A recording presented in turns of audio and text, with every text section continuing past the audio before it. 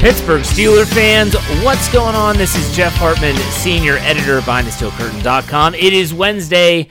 Happy Hump Day, everyone. I hope you're having a great week so far. You know what Wednesday means. In the second half of this podcast, I will be diving headfirst into the mailbag. Got some really creative questions, and so I'm excited for that. And honestly, there's not news. I mean, there's really not a lot of news to discuss. I mean, the dog days of summer are here. We talked about that on my Monday show. If you missed that one, go back and check it out. Still relevant, still very important in my opinion. All the players that I said to keep an eye on this offseason for multiple reasons. But nothing screams dog days of summer, am I right, than the biggest Steelers story so far this week being that 3 members of the current Steelers team go to a park in Pittsburgh to play pickleball. They're playing singles, one-on-one, for those that don't know. And a woman who has no clue who these people are shows up and says, I'll play with y'all if you want to play doubles.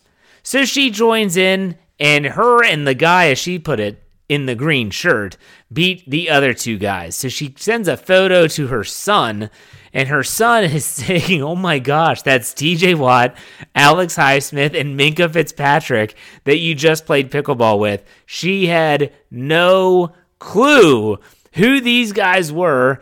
The green shirt was Minkah Fitzpatrick. She joined and played with Minkah and beat TJ Watt and Alex Highsmith. And this tweet that went out by her son went viral. It was hysterical. JJ Watt got a hold of it and said, TJ Watt, you have some explaining to do.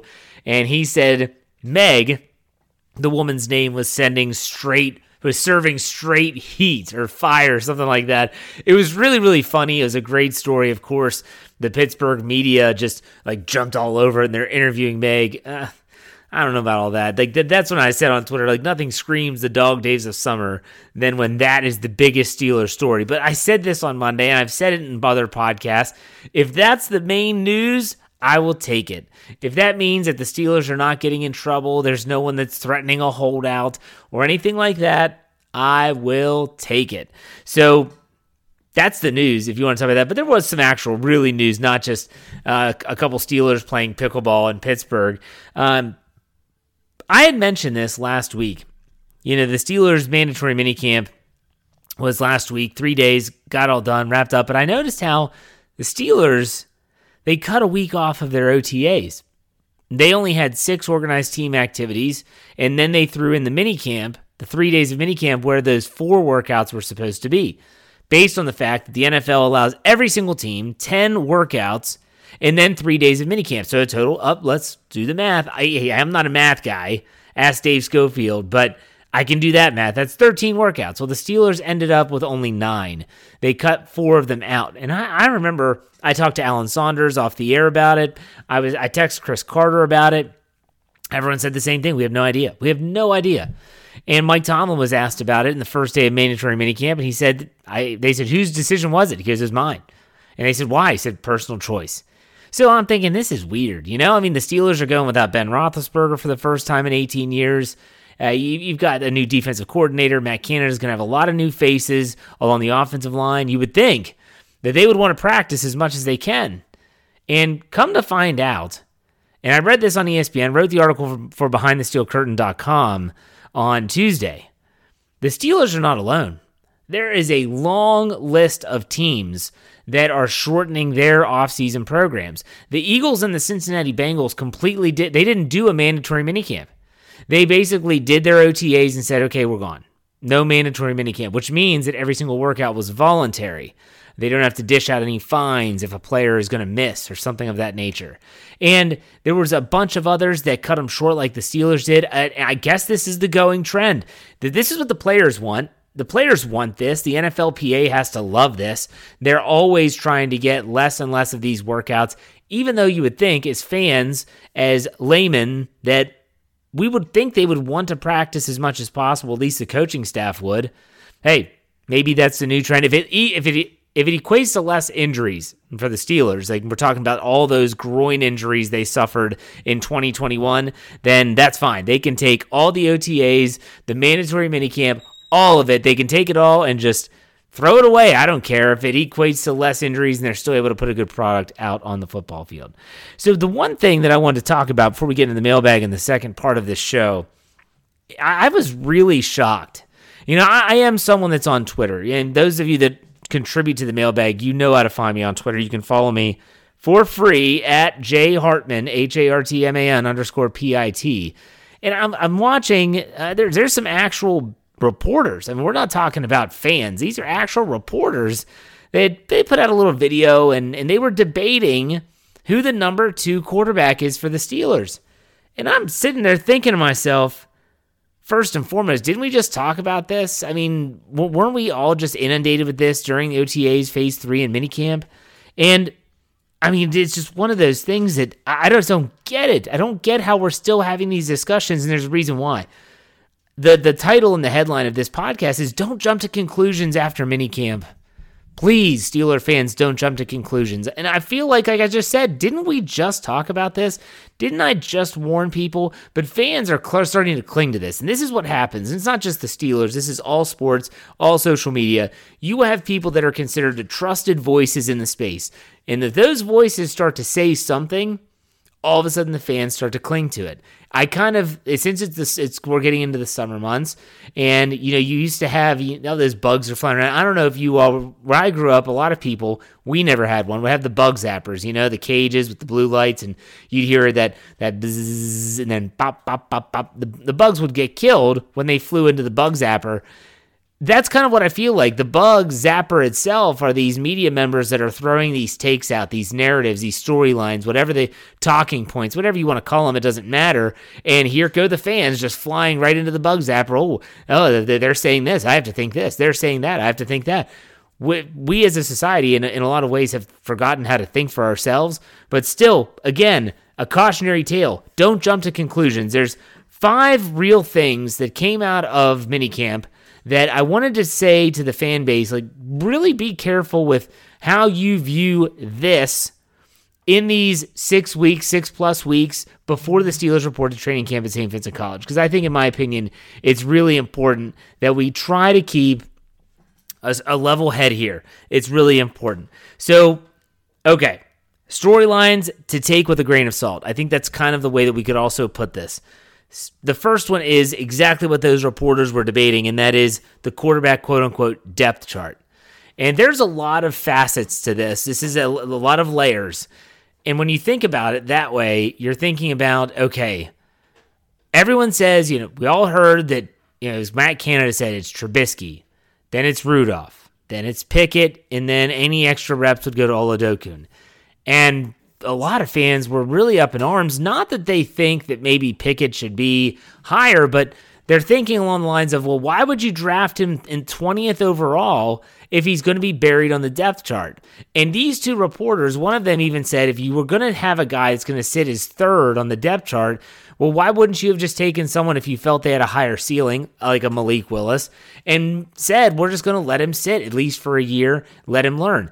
I understand that narrative. But here's the whole point of this exercise today, folks. It's not here for me to tell you that Mason Rudolph should or shouldn't be number 2 or Mitch Trubisky number 1. It's that in minicamp, it doesn't matter. What's going to happen is these players and their play, both in the preseason and in training camp, will dictate the overall depth chart. We can have all these conversations that we want until we are blue in the face. But until they get on the football field and they start actually playing the game, and I mean the game, not this 11-on-11, 7-on-7, 9-on-9 with no pads, just helmets, that's not it. So take it with a grain of salt. That's all I'm saying, is take it with a grain of salt. We all have our rooting interest when it comes to the next quarterback of the Steelers, but let's just hit the pause button, at least after a mandatory minicamp. The next one, because I said there's 5 of these, the next one is, who's going to call the plays on defense? And Teryl Austin was asked about this during minicamp. I was kind of surprised that he was. I don't care who calls the plays on defense. I really don't. And we also have no clue the dynamics inside the locker room. This isn't just a narrative that should die with minicamp. It should always die because Mike Tomlin was hired as the head coach. He was a defensive coordinator. He is a defensive-minded coach.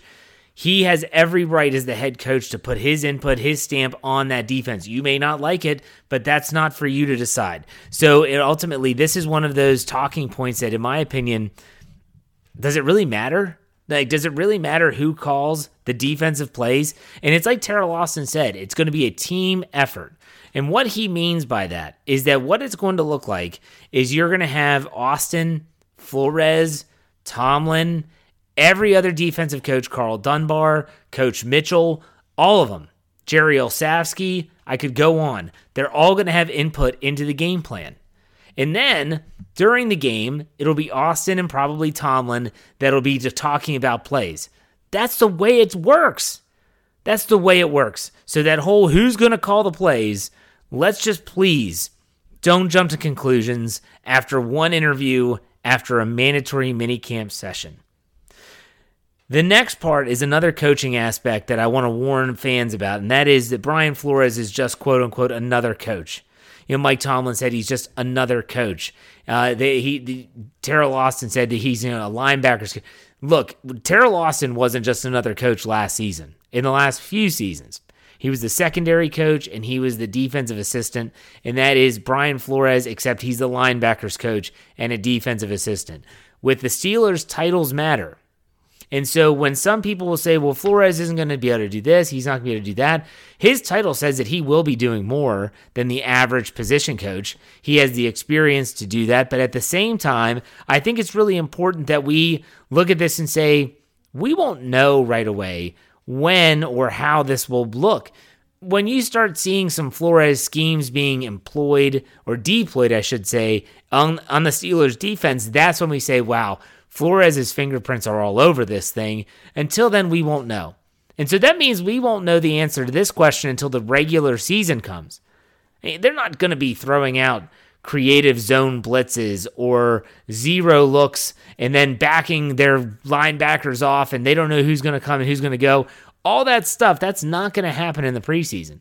So we're going to have to wait, and that stinks, but that's going to have to wait when it comes to how Brian Flores and how his input is impacting the Steelers' defense.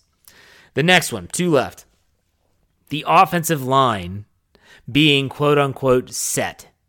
So just because Mason Cole got first dibs at reps at center, and just because Dan Moore Jr. and Chuks Okorafor were at the tackle positions, and Kevin Dotson, that does not in any way, shape, or form mean or dictate that the offensive line for 2022 is set.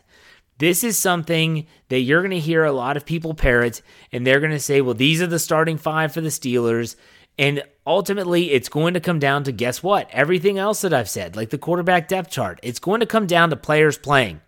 They're going to have to execute, and if they can execute, they will win that job. It's the same along the defensive line. In my opinion, there might be only one player on that line that you can put his name somewhere on it in pen, and that's James Daniels. Other than that, it's all up for grabs, in my opinion. It is all up for grabs, and anyone that tries to tell you different because of minicamp snaps, minicamp reps, I don't care what they're talking about. The fact that in minicamp, all they're doing is pushing and positioning each other. There's no pads. They are not hitting. This is not 100% going after one another. That tells me nothing. It tells me nothing. So you say what you want. Mason Cole might have gotten the first reps in minicamp, but Kendrick Green might be the starting center. It could be J.C. Hassenauer. It could be James Daniels. It could be a number of people. They have options now. Let the best player win. And the last one, speaking of best players, this guy is the Steelers' best player in my opinion. It's Najee Harris. Everyone talks about Najee Harris's workload. The coaches were talking about it at minicamp. Najee Harris brought it up. The coaching staff has had a conversation about his workload. And oh my goodness, don't start about Najee Harris's weight, that he weighs 244 pounds. I mean, take a look at some of these images of this guy. If there's someone that is physically getting their body prepared to handle that workload, it's Najee Harris. That guy looks like he's cut out of granite. This is not a Najee Harris where he looks like Jerome Bettis in the waning years of his career, where his belly is bigger than his chest. This is not that. This is not that at all. I'm going to say something. Dave Schofield did an entire Stat Geek podcast on this. This was back before the 2021 season began, I believe, and it was all about running backs and how these injuries seem to be inevitable at some point in their career, and that's a part of it. That's a part of football, in my opinion. But he mentioned Derrick Henry, and Derrick Henry had played in the league for a long time, and he was a bell cow back, or he was a high workload back, and he didn't suffer a really serious injury until last season.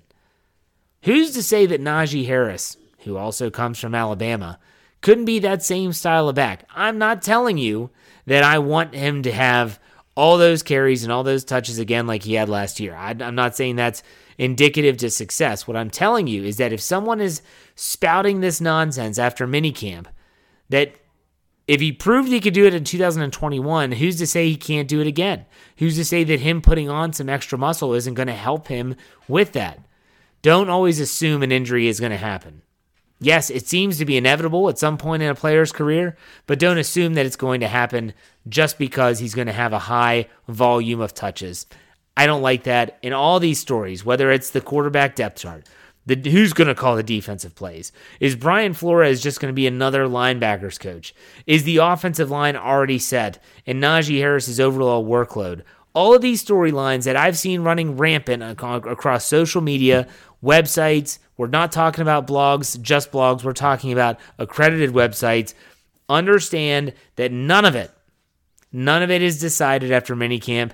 All of it will be decided in training camp, preseason, and when the proverbial real bullets start to fly in week 1, when the Steelers head to Paul Brown Stadium to play the reigning AFC champion Cincinnati Bengals. So there you have it. I can't believe I had to do another beware of the narrative stuff, but it's just, I can't believe it. I can't believe it. So heed my words, Ride or Die crew. Heed my words. And in the second half of this show, I'm going to dive headfirst into the mailbag. A lot of you asked a lot of good questions, so stay tuned. We'll be right back.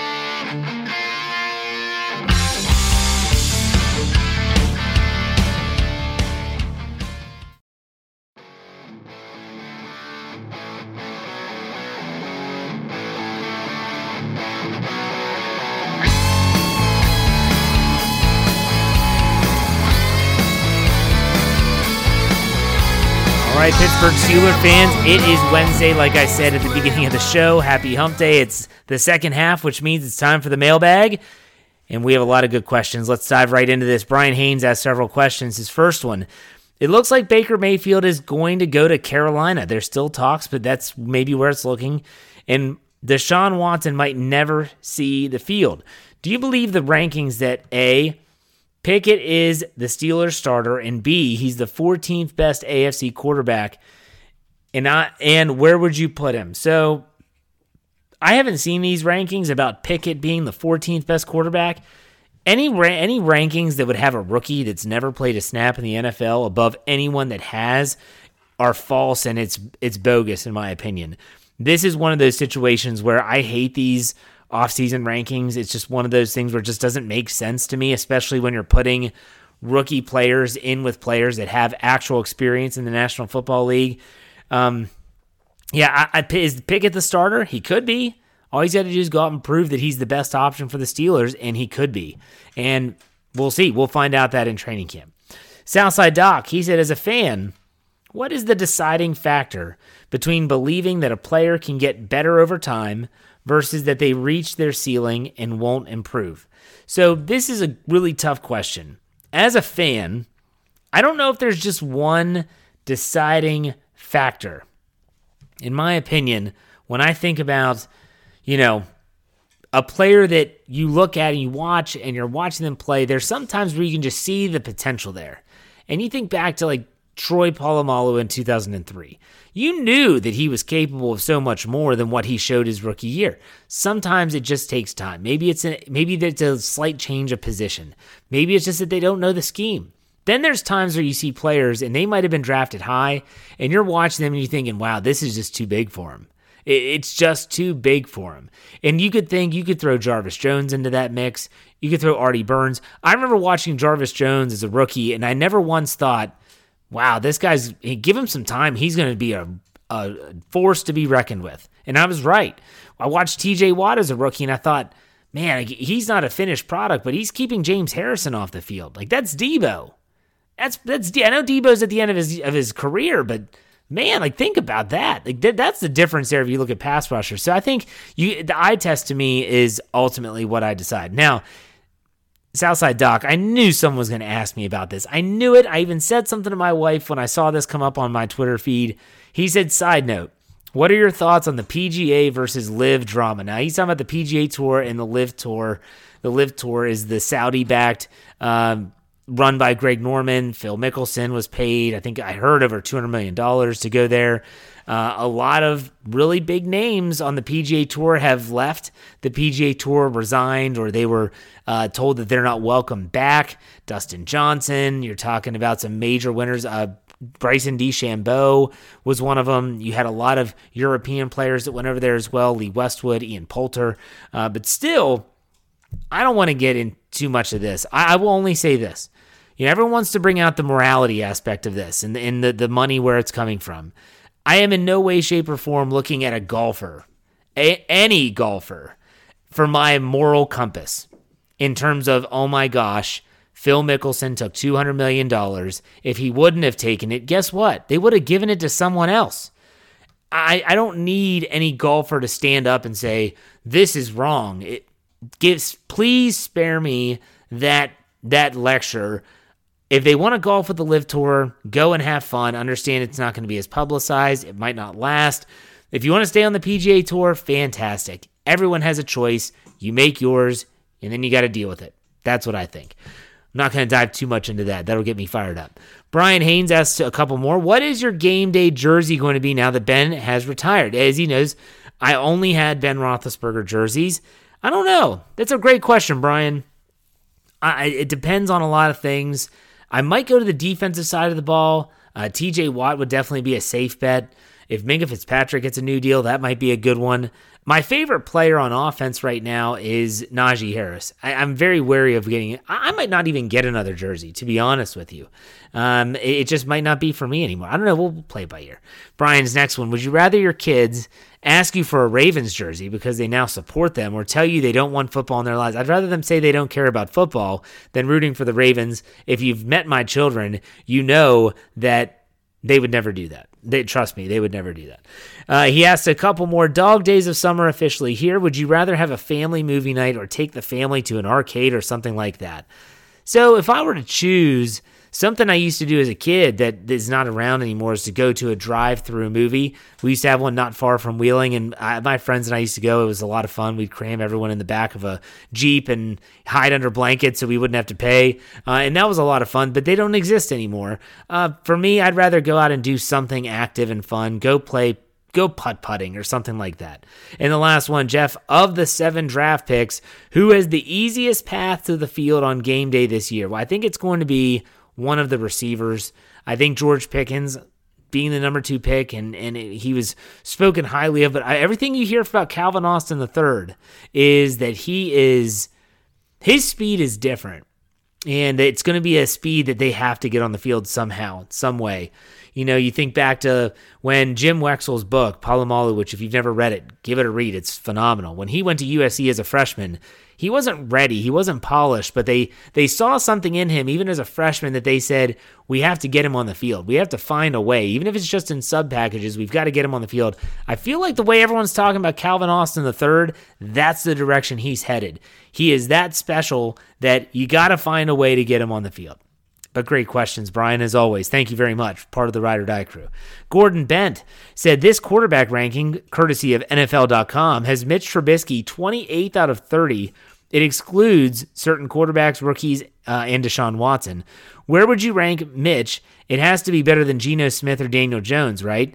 So they have the top 10, all players that you would expect to be there. And then you have the prime Meridian candidates, which you have players like Kyler Murray, Derek Carr, Tannehill, Matt Ryan, Jalen Hurts. Ugh, really? And then you have the replacement level, and Mitch Trubisky is towards the bottom. But here are the players he's behind. Think about this. He's behind Jacoby Brissett, Geno Smith, Marcus Mariota, Jared Goff, Carson Wentz, Daniel Jones, and Teddy Bridgewater. And Baker Mayfield, who finds himself in the prime Meridian candidates at number 20.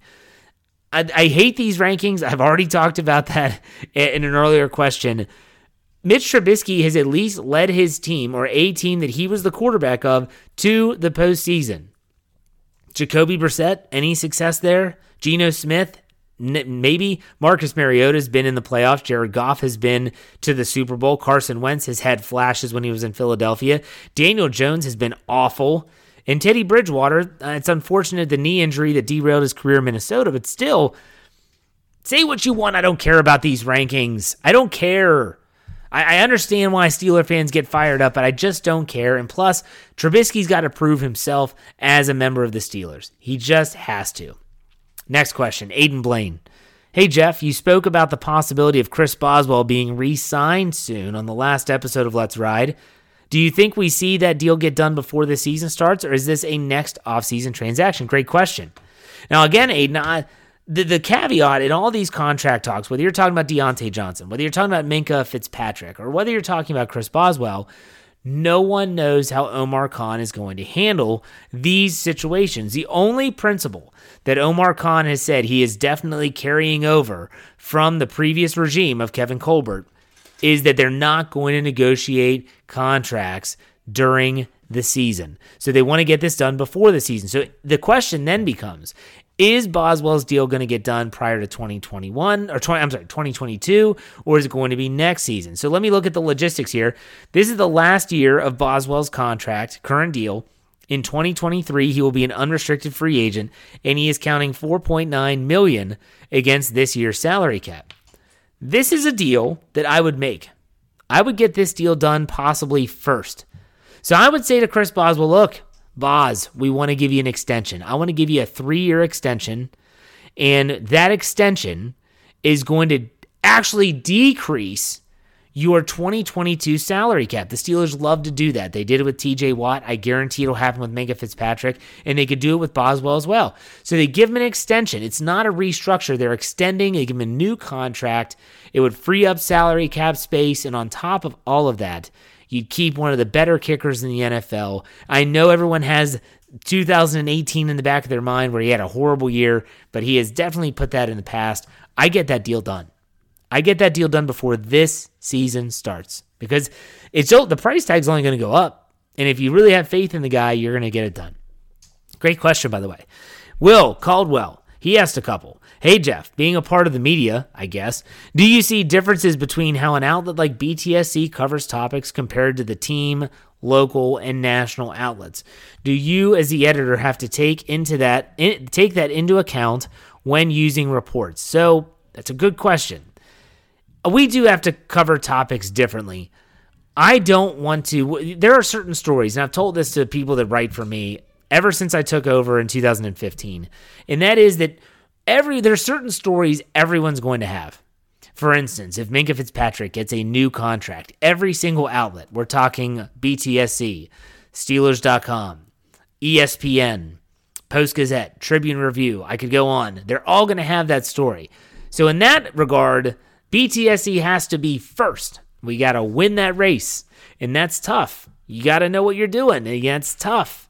And then after that, I've said that we need to differentiate ourselves not only from the mainstream media outlets, we need to differentiate ourselves from the other websites that are very much akin to us. And we need to take more thought into our content and have it be quality, but both quality and quantity. It is difficult. There are some sites out there that want to just pump out 30 articles a day, and that's great. I understand that concept. That's not the road I want to go down.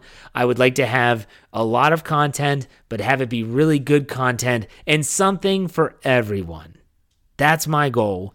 And so I do have to take into account some of the stuff that everyone else is doing. I do keep my feelers out for what everyone else is doing, but ultimately, that's our goal. Next question from Will. Jeff, in your opinion, what percentage of Stephon Tuitt would the Steelers have needed back for the defensive line to be formidable? From your heart of hearts, do you think this line is currently rostered will cover that threshold? If not, do you think it will be a weakness? Good. It's a tough question to answer. I would say that if you had a 60% of Stephon Tuitt, you'd need better than that to improve. And I think that the Steelers, their lack of movement in this area shows that they trust their current depth chart. You could probably see a big jump from Isaiah Loudermilk. You could see Chris Wormley. You could see even someone like a Carlos Davis. Everyone's forgotten about Carlos Davis, but I think he could step up. But I hate to keep plugging my own articles, but I wrote an article about Tyson Alualu. He's aging, but if he can play up to the level that he was playing prior to his leg injury last season in week 2, the home opener against the Raiders, they'll be fine. Because if you can have Alualu, Montravius Adams in the middle, and Cam Hayward, and then you use Wormley, Loudermilk, Leal as rotational pieces, I think they'll be fine. Not having Tuitt this year is not as big as it was last year. Last year, it hurt. Last year, everyone expected him to be back, and he never came back. This year, you know he's not going to be back, and you already had an entire year of not having him there to kind of cope with it. So I think they'll be okay. I think they actually can. Corey Eckenroth says the Heinz Company, which is actually owned by Kraft, doesn't re-up the naming rights to the stadium and U.S. Steel isn't interested, which would be a travesty, what brand would you want repping the Steelers Stadium? This is something I haven't checked up on. I'm going to have to do some research and see if I can find out what's going on. I mean, Heinz Field is still called Heinz Field, even though I don't think they're under contract anymore. Maybe that contract goes until July. I'm not sure. I'll double check. I'll write that article for the website. But I don't know if there's a brand that sticks out that I would want repping the Steelers Stadium. And what I've found from, the thing about the Penguins, whether you're a Penguins fan or not, when they built the new stadium, or the new arena, it was Consol Energy Center. And everyone was like, oh, this is cool, Consol Energy Center. And then it changed to PPG Paints Arena. And the one thing I noticed, it didn't matter. It didn't matter. No one ever said, really, we got to call it PPG Paints. Maybe when it was first announced, but ultimately, it's where the Penguins play. And I think that's exactly what's going to happen. And so I don't really care too much about the name. I hope it stays Heinz Field because it's easy. Everyone remembers it. But still, we'll see how that pans out. I'll look into it. Corey asked a couple more. More important position that needs to have a big year. Left tackle, Dan Moore Jr., left guard, the battle between Dotson and Green, or center, finding some continuity for the new quarterback, whoever the quarterback ends up being. In my opinion, the important position is center. They need to find who their center is. And I just hope it's not a de facto center like they had last year with Kendrick Green. Give me a guy that goes in and doesn't just win the job. Goes in give me a guy that actually does win the job. Kendrick Green won that job because no one else was good enough. So that's what I want to see, and I think the center position is the most important. Corey asked another one, what position would Key Bryan, Willie Mays Hayes play if he played for the Steelers? I would have to think he would be a wide receiver. But his arm strength, though, man, that guy has an arm. So maybe if he can throw a football, maybe he's that mobile quarterback that Mike Tomlin likes so much. We'll see. MDivs24, haven't heard from him in a while. He said, not a question, more of a challenge. Say something positive about being a Pirates fan. I'll say a couple positive things, believe it or not. Number one, the Pirates fans are similar to the Browns fans. And maybe not so much in terms of being obnoxious, but in terms of being loyal. I mean, when I think back to the 1992 team that lost in the NLCS to the Braves, and I don't want to talk about Sid Bream and all that crap, but I watched 20 straight years of losing baseball, and I still am a Pirates fan. You don't get more loyal than that. I think now the Pirates are finally, I almost said Steelers, the Pirates are finally doing it the right way. They have the youth in their system, and they're finally getting them up to the majors, giving them experience. They're still not there yet, all of them, O'Neal Cruz, but still, I'm at least on board with the direction they're going. This isn't like the last few years when they would make these hideous trades, and you as a fan are just sitting there, you're thinking, what are they doing? Like, what in the world are they doing? So, loyalty, that's number one. Zach Farnsworth said, how did a guy from Wheeling, West Virginia end up living in Ratbird territory? So this is a question I've gotten before on the mailbag segment, and I'll give you the brief abridged version, the Cliff's Notes, if you're old enough to remember that. So I went to school. I wanted to get away from home, and so I went to college at a small school in the eastern panhandle of West Virginia, which is right across the river from Maryland, and that was Shepherd College, and now it's Shepherd University. And I was majoring in the same major as the woman that turned out to be my wife, and we met in college. She's from Maryland. We stayed in Maryland. It's where our jobs were, so that's how a guy from Wheeling ends up in Maryland. So we definitely have roots here at this point. Britsburg Owen, he asked, Mark Cabali of The Athletic reported Mason Rudolph was the best quarterback at OTAs, which is just football and shorts. What do you think is the most likely scenario for where Mason plays this season and what quarterback position? So this is one of those takes that I talked about at the beginning of the show. That's a take that is the bug zapper, and all these people were just flying into it. Oh, Cabali said this. You could probably find another reporter that says Trubisky was the best, and then find another reporter that said Pickett was the best. This is just literally someone's opinion of how they looked in minicamp, football and shorts, like you mentioned in your question. Where do I think Rudolph will be? I think he'll be in Pittsburgh. Not just because of the salary cap, and they're not paying him that much, but I think also the fact that the Steelers want the best quarterback as possible in a year where you don't have a proven commodity. So let's say you have Mason Rudolph as your number 3. If there's no one that wants to trade, you're not just going to cut him. You don't cut him, you keep him. He might be inactive on game days. That's fine. But you have your 1, 2, and 3 in case someone goes down. You have proven commodities. It would be great to trade him away, but then look at your depth. It definitely gets hindered. I think Rudolph will be in Pittsburgh. I don't think he's going to be the starter, but I think he's there. Will Caldwell says, who is your favorite non-quarterback Steeler player and why? I guess you're talking about on the current team, and if it's a current team, I'm going to say it's definitely Najee Harris. He's just a breath of fresh air for me. I love the way he interacts with the media. If we're talking about all-time non-quarterback Steeler player, I'd have to go back to the very first player I identified as my favorite, and that was number 29, back in 93 and 94, Mr. Barry Foster. I loved watching Barry Foster play, so that's who we got. Haskins, QB1, again, haven't heard from him in a while. He asked 2 questions. Hey, Jeff, let's say Devin Bush and Deontay Johnson both have breakout seasons. You can only re-sign one. Who would it be and why? I'm going to go with Deontay Johnson. The Steelers drafted Myles Jack to have that insurance policy in case they lose him. So if they lose Devin Bush, they have Myles Jack there, unless Myles Jack looks atrocious. And this is where we're getting to the hypothetical of what if. Deontay Johnson is a very good player, and he provides a skill set that they don't have in their wide receiver room. Maybe Calvin Austin III, but I'm not so sure I need to see it. So I would say Deontay Johnson. His next question. Hey, Jeff, let's say a big-name quarterback gets hurt around the league, and they call the Steelers to check the availability of Pickett or Trubisky. Who would they trade, and what would be the trade compensation? So I don't think they're going to trade away Kenny Pickett. They just drafted the guy. They just spent their first-round pick on him. They might trade Trubisky. If that were the case, they would have to really like Rudolph. They'd have to really be happy with what they see in Kenny Pickett. So with that, I'm going with they would demand a lot. They would demand a lot, and I don't think it'll ever happen. That's a very big hypothetical. Last question here, Cheeseball 10. I'm curious as to what you think happens next year if the Steelers finish with a modest record and get bounced from the playoffs in round 1. Is the roster in 2023 better poised for success than the 2022 based off of potential alone? I think, yes, they are. And everyone always said, and I said, what is success? And I said, got to give this team some time.